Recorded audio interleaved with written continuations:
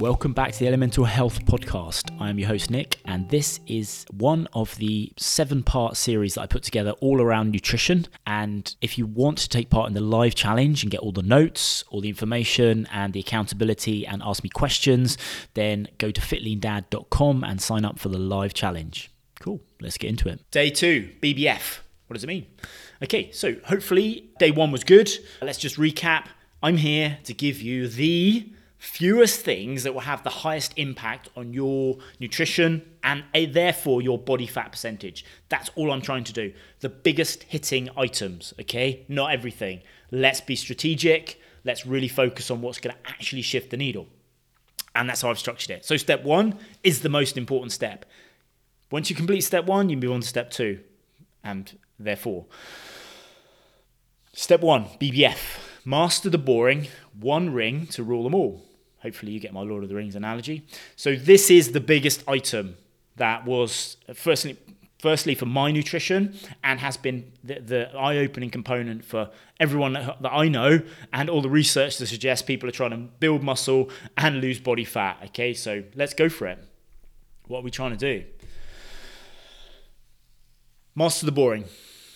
BBF stands for boring, fun. Okay, it's a system that you can apply to actually have some structure and discipline to your nutrition plan. There we go. The approach is to map out breakfast and lunch for all your working days of the week. What to eat, I don't care, as long as it fits these two rules. Rule 1, 50 grams of protein per meal.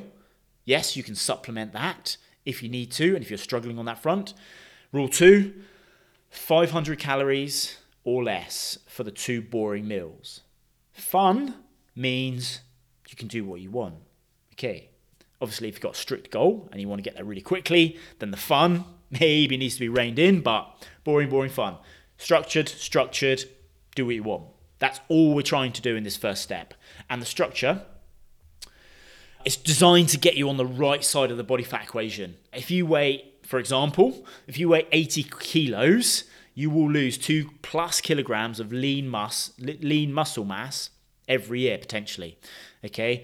Unless you get this house in order now. Okay, so hopefully that will shake you up. If your weight is staying the same, that's going to be true. Okay, so there is research out there to suggest as we hit, in fact, it's after 30 really, but let's say after 40, or if you're approaching 40, your muscle mass will start to go down if you don't start doing things that will improve your muscle mass, aka increase your muscle mass. So your fat percentage is going up. So if you don't think those scales are moving, I'm staying roughly the same weight, things aren't too bad, this is a wake-up call. Your fat percentage is going up, your muscle percentage is going down. You will get fatter even though the scales aren't moving. And I said this on day 1. I'm repeating it on day 2. This is important. This is enough to shake me up and it's enough to shake lots of guys I speak to up. You can click the article if you want to and have a look at that. It's really interesting stuff. And this doesn't even factor in bone density, which we know decreases. So those numbers are probably higher. What is the biggest domino? The right amount of protein that gets you above the MPS threshold. Don't worry too much about the science. Muscle protein synthesis is what MPS stands for. What we're trying to do is we're trying to create enough protein that's flying around our system so the muscles are always feeling nurtured and optimized so they're able to build. Okay, if you get below that threshold, all you're really doing is supporting your internal organs. Okay, we need to push above that to be ready for any muscle development. So any movement is supporting muscle development because you're moving muscles. Yeah, any movement at all. However, the muscle won't develop and grow unless it's got the right fuel on board. So we need to get above this threshold, which means protein and exercise and movement. That's obviously going to push things way up. Let's stay focused for today. That's another reference for you. So protein, vitamin D, creatine, and omega-3 fatty acids will improve muscle mass independent of exercise. What to do? Meal 1, boring. Meal 2, boring. Meal 3, fun. It's that simple. Okay, 50 grams of protein for your meal, for each meal. And my top tip is high fiber, high roughage, so you're not going above that calorie count of 500 calories. Okay. You can do the kind of maths and work out what that might look like. I've got a couple of examples in a sec. My top tip as well is don't make your meals small I think there's this psychology of I want to drop fat, therefore I can't eat lots. Okay, if you're anything like me, you do not want to starve yourself because it just won't work. Think bulk. Think bulky nutrients, so nutrient-dense food that is calorically not dense. So things that are bulky but aren't necessarily high in calories. So vegetables, fruits, things like that. And just for those guys that are like, I don't want to eat the same things, I can't do this. We know the data tells us that everyone is eating 5 to 8 of the same meals every week. Okay, you've already got a boring life when it comes to your nutrition. Think about it. Okay, we just need to align your current actions with the goals that you want and be intentional. Okay, you're already eating the same 5 to 8 meals. So tweak that, change a few of those and get a result.